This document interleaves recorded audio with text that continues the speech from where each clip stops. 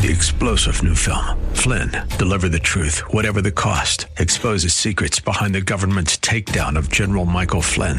Flynn knew what the intel world had been up to. He ordered the first audit of the use of contractors. This set off alarm bells. He told the truth. He was the most dangerous person for Donald Trump to hire. They had to get rid of Flynn. Flynn, deliver the truth, whatever the cost. Available now. Watch it today. Go to salemnow.com. salemnow.com. WTBN, Pinellas Park. Up next is Verse by Verse, sponsored by Verse Ministries. Now,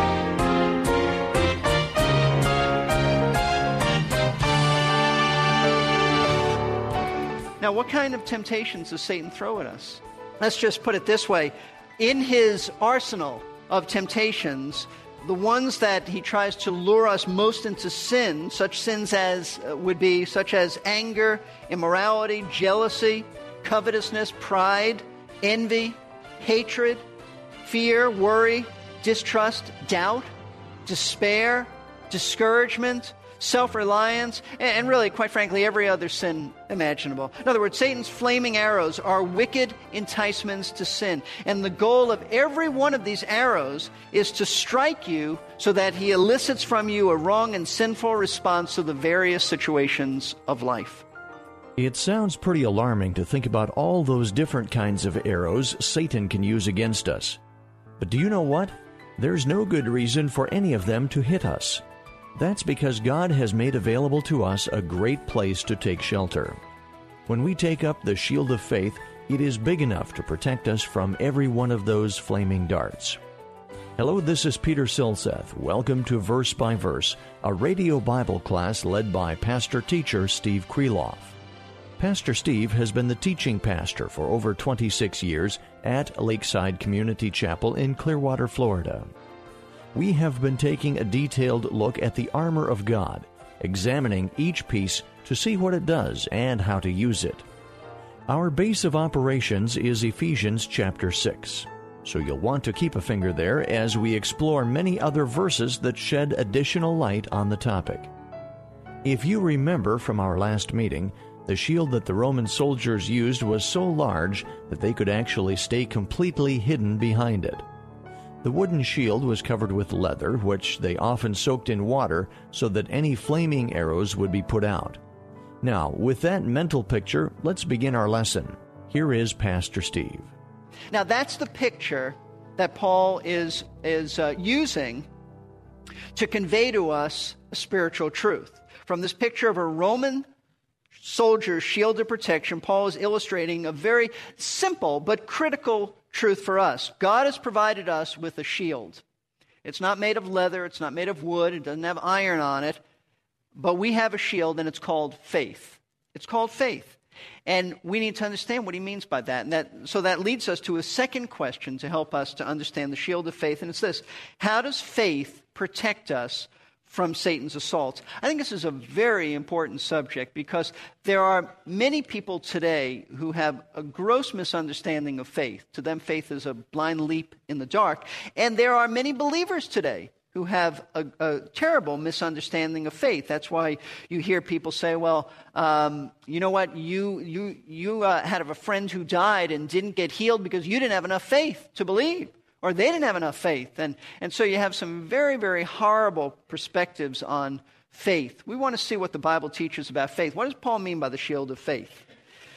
Now, in order to understand the role that faith plays in protecting us from the devil, it's important to first know what type of assaults we need protection from, right? In other words, what are these arrows that the devil throws at us? What are his fiery darts, his fiery arrows of the evil one? Well, you know what? Paul doesn't tell us what they are. He does not specifically identify any of the fiery arrows that Satan throws at us, but that does not mean that he doesn't tell us their nature, what they were like. Notice that he does not simply say that these are the flaming arrows of the devil. Do you note that?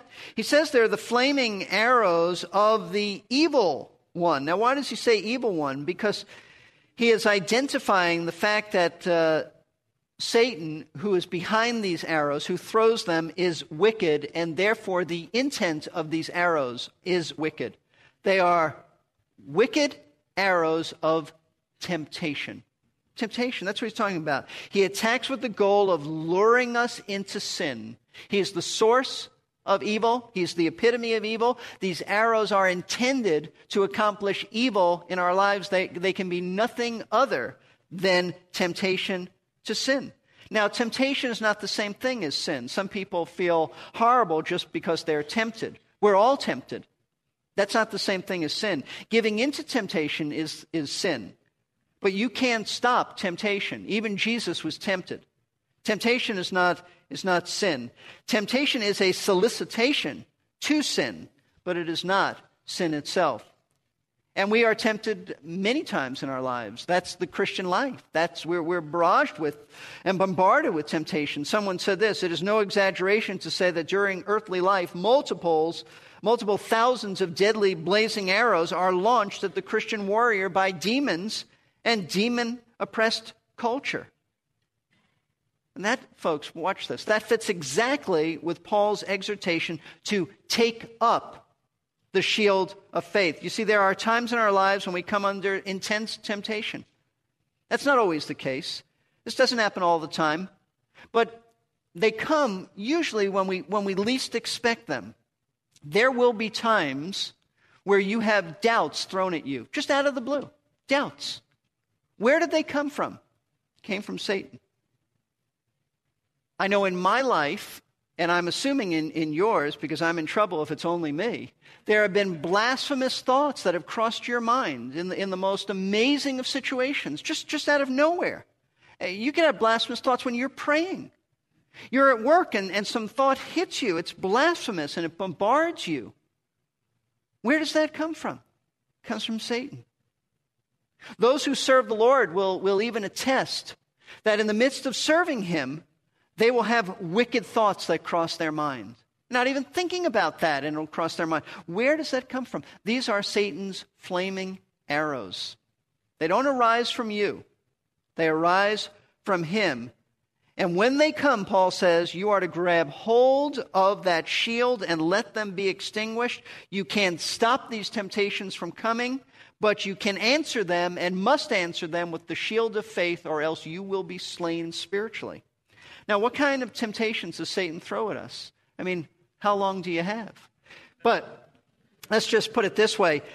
In his arsenal of temptations, the ones that he tries to lure us most into sin, such sins as would be such as anger, immorality, jealousy, covetousness, pride, envy, hatred, fear, worry, distrust, doubt, despair, discouragement, self-reliance, and really, quite frankly, every other sin imaginable. In other words, Satan's flaming arrows are wicked enticements to sin. And the goal of every one of these arrows is to strike you so that he elicits from you a wrong and sinful response to the various situations of life.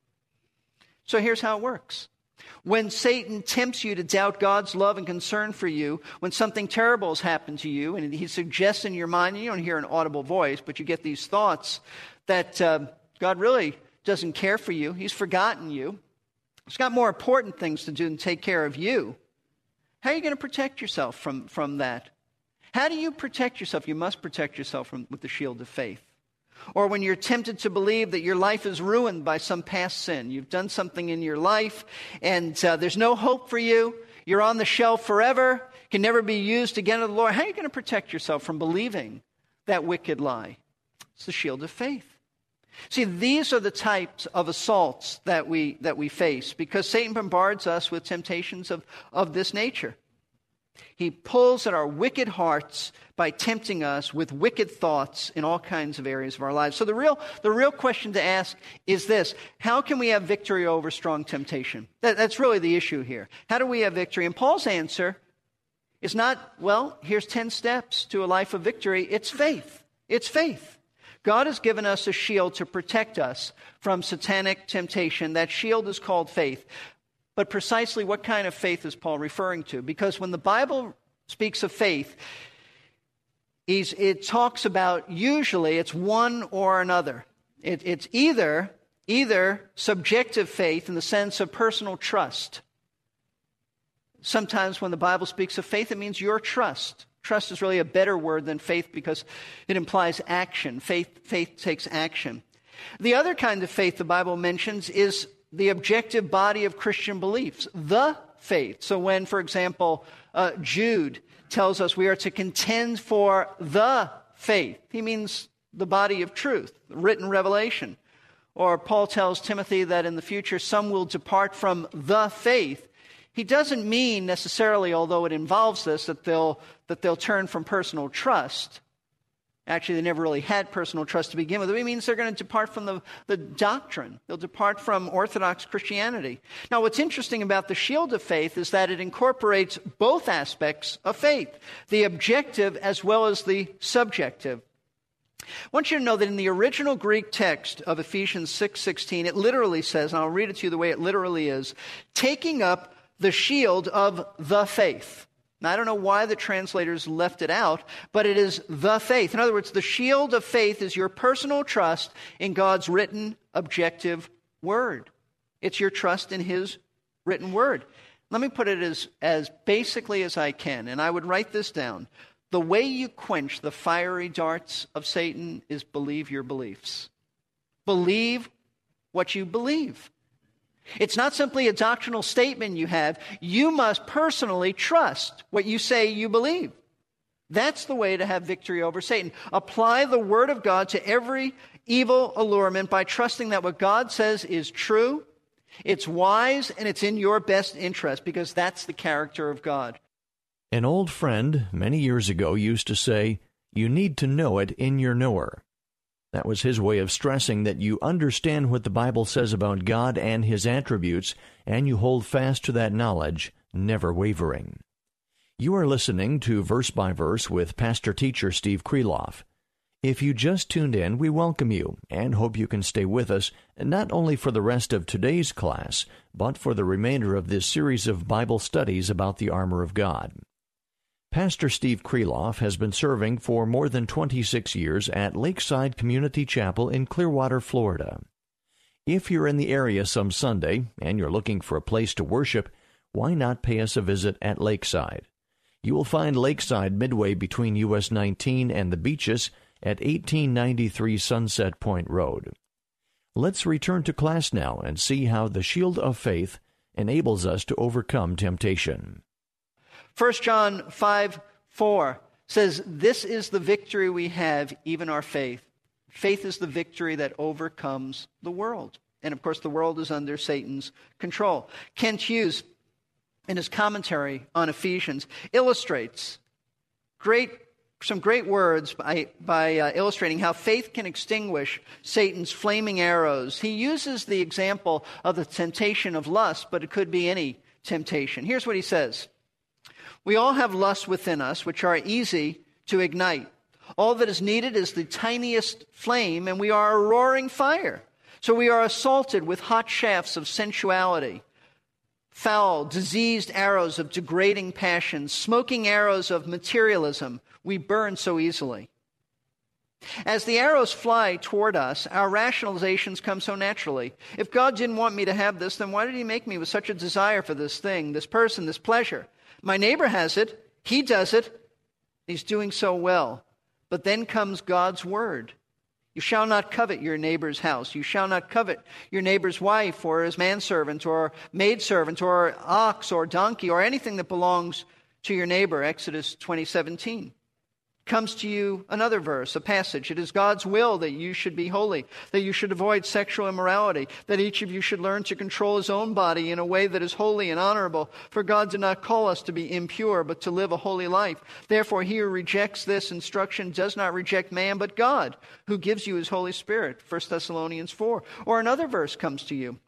"Finally, brothers, whatever is true, whatever is noble, whatever is right, whatever is pure, whatever is lovely, whatever is admirable, if anything is excellent or praiseworthy, think on such things." Philippians 4:8. And then Kent Hughes writes, "As we believe God's word, the shield flies up and the arrows fall to ashes." What a great illustration. That's exactly how you do it. Folks, what Paul is calling us to is a life of faith. That's a life of faith. The just shall live by faith. This is not initial saving faith. God grants us faith and repentance so that we call upon Christ to save us at the time of our conversion. That is a gift of God. You don't have it in and of yourselves. We're dead in sins and trespasses. This is why we believe so strongly in election and the sovereignty of God. God is the one who initiates salvation, who brings us to himself. But that's not what Paul is referring to. He's talking to believers. This is practical, daily trust in the Lord. This is what gives us victory over satanic temptations. The entire Bible calls us to a walk of faith. I remember hearing the story of a man who came to Donald Gray Barnhouse, a pastor in Philadelphia, and he said, I've been reading my Bible, and he said, I'm going crazy. What does God want? What does he want? I'll do anything. Tell me what he wants. And Barnhouse looked at him and said, he wants to be believed. That's the essence of the Bible. He wants to be believed. Without faith, it is impossible to please God. For he who comes to him must believe that what? He is. And the writer doesn't mean that we simply believe that he exists. He who comes to him must believe that he is who he reveals himself to be. We must believe God's revelation. That's what pleases the Lord. The entire Bible calls us to not only trust Christ for our initial salvation, but to trust him in all the adverse and horrible circumstances of life. That's what the Bible calls us to do. And really, this is the point of Hebrews chapter 11. Let's look at Hebrews 11. This is the faith chapter in the Bible, but I'm afraid it's really not always understood like it should be. Hebrews 11 comes after Hebrews 10, and you pay me to tell you this, but I know that you know this. In Hebrews chapter 10, the writer closes the chapter by encouraging these Hebrews who were going under such persecution to persevere. Some of them had their property taken. Some of them were thrown in prison. There were Jewish people who many were abandoned by their families. These were difficult times, and these were satanic assaults. And so the writer is saying, don't retreat. Don't forsake the assembling of yourselves together, but really have confidence, trust in the Lord. And then he moves into what we call chapter 11, where he says, let me explain and present before you some of your spiritual as well as physical ancestors. They exercised faith. They were men and women who went through at the time what looked like impossible situations, but they trusted God's revelation. They trusted God's word. And so that's where Hebrews chapter 11 fits in. And that's why in chapter 12, he says at the beginning, in verse 1, therefore, since we have so great a cloud of witnesses surrounding us, he means that these people testify to you from the pages of Scripture. It's not that they're watching you like in a stadium. It's that they testify to you that if they cross the finish line of their lives triumphantly in faith, then you can too.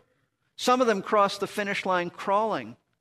Some of them crossed the finish line bleeding, kind of at a marathon, bleeding and crawling, but they made it. And they made it by faith, and the writer is saying, you can too. And I say that to you. You can trust the Lord. That's what Hebrews 11 is about. But before he illustrates how these people believed, he first defines faith in verse 1, and I think it's important for us to see this. In fact, to my knowledge, this is the only time in the Bible that God actually defines faith. This is not a full definition, it's not exhaustive, but it's very helpful. He says in verse 1, he says, now faith is the assurance of things hoped for. Let's stop there. What does that mean? Well, the basic thought here is that faith is living in a hope so real that it gives absolute assurance to the point that we base our lives upon God's promises. You see, faith, I told you before, faith is really an action. It's a verb. It's not so much a noun. Faith is living in a hope so real that you actually base your life upon it. You do something. There's activity. There's an assurance to the point that you base your life upon God's promises. In other words, faith is being sure and certain of what God has said. Not simply in an intellectual way, although it involves that. You obviously first have to have intellectual assent, but it actually does something. If this is true, then I will do this. That's what faith is. And that's very crucial to understand because, as I said, there are many, even believers, who have just very faulty views about practical faith. What this tells us is that our faith must always, and note this, always be based upon the objective Word of God. It is not a blind leap in the dark. It is not some vague and nebulous wishful thinking. Well, I believe you're going to be healed. Well, why do you believe that? I just believe it. And I'm going to convince myself of it. That's not faith. That's positive thinking, but that's not faith. Faith is, and biblical faith we're talking about, is always based upon the conviction that what God says in His Word is true and reliable, because God always speaks the truth and He never lies. In fact, Scripture says He's not even capable of lying. God who cannot lie. This is a conviction that we have. A conviction that God is always truth. This conviction, the writer goes on, the writer to the Hebrews tells us, is the second part of verse 1, is the conviction of things not seen. That's interesting. In other words, we are convinced that we are convinced of things that we are unable to see, that we believe they're real. Faith, remember, Paul said, is walking by, not by sight, but by trust. He said that in 2 Corinthians. You walk by faith and not by sight. We are so convinced that these things are real, even though we can't see them. Conviction of things unseen. That's why, for example, when you look at Hebrews 11, you'll read such verses as verse 7 about Noah. By faith, Noah being warned by God about things not yet seen. In reverence, prepared an ark for the salvation of his household, by which he condemned the world and became an heir of the righteousness which is according to faith. Noah was told to build an ark because there's going to be a flood. What is a flood? He had never seen rain. We believe most likely there was some kind of canopy at that point covering the earth. And the canopy broke up and it flooded. And Noah had never seen this. And yet he trusted God. He believed what he did not see. Same thing in verse 8. By faith, Abraham, when he was called, remember he lived in Ur of the Chaldees in what we call today Mesopotamia, obeyed by going out to a place which he was to receive for an inheritance. And he went out not knowing where he was going. God didn't tell him initially that he was going to the land of Canaan. But Abram believed God. He believed God even though he didn't see where he was to go and he didn't even understand it. God said it and Abraham trusted. That's what faith is. In fact, if you want to learn more about that great chapter, Hebrews 11, visit our website. We had a series of 36 lessons on the heroes of the faith a while back, and you can find all those lessons on the website. I will give you that web address in just a minute. Thank you very much for tuning in. You have been listening to Verse by Verse. Pastor-teacher Steve Kreloff is leading us through the armory that God has made available to every Christ follower. The Apostle Paul described the various pieces of armor in Ephesians chapter 6. Pastor Steve has been the teaching pastor since 1981 at Lakeside Community Chapel in Clearwater, Florida. We at Verse by Verse Ministries are blessed to be able to make his expository or verse-by-verse messages available through this fine radio station. We are a faith ministry made possible through the prayers and gifts of listeners like you who we hope are first faithful to their own churches. If you would like to hear today's lesson again, please visit our website, versebyverseradio.org. You can listen online or download it for later. It's easy to go back and catch up on any previous lessons you may have missed by clicking the link to the archives page. That's also the place to find those lessons about the heroes of the faith that I mentioned earlier. If you're interested, we offer a free podcasting service. That's a great way to make sure you don't miss any lessons. There's also a link that will let you sign up for our complimentary newsletter. That's versebyverseradio.org. Today's class was the middle portion of a 3-part message. It is often helpful to hear an entire message at once. If you'd like to do that, we offer audio CDs and cassettes. You can order one by calling us at 727-441-1714. Leave your name and a number, and we will return your call during weekday office hours. That number again is 727-441-1714. The heroes of the faith that we find in Hebrews chapter 11 are interesting characters. If you read the details of their lives, it's clear that they all had serious faults. Yet in the end, they held fast to their faith and testified eloquently of God's own faithfulness. What a great encouragement they are to us when our own faith is put to the test. When Pastor Steve returns next time with the conclusion of this message about the shield of faith, we will find out more about how faith helps us in our battles with Satan. And we will also learn about the most important aspect of faith.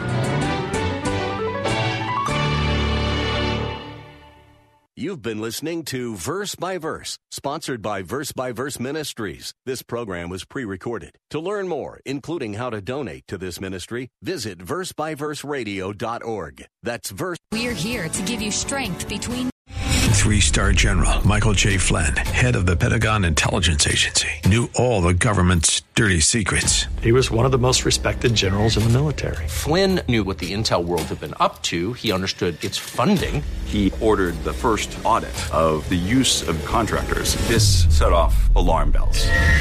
The explosive new documentary, Flynn, Deliver the Truth, Whatever the Cost, uncovers the facts behind this scandal. Flynn told the truth. He was the most dangerous person for Donald Trump to hire. I find out the worst enemy that I'm going to face in my life is right here in America. They took my assessment and they wanted me to change it. And I was like, I'm not changing it. They had to get rid of Flynn. With in-depth interviews, archival footage, and never-before-seen personal records of the man behind the headlines. I just felt like I was drowning. Flynn, Deliver the Truth, Whatever the Cost. Available now. Watch it today. Go to salemnow.com. salemnow.com.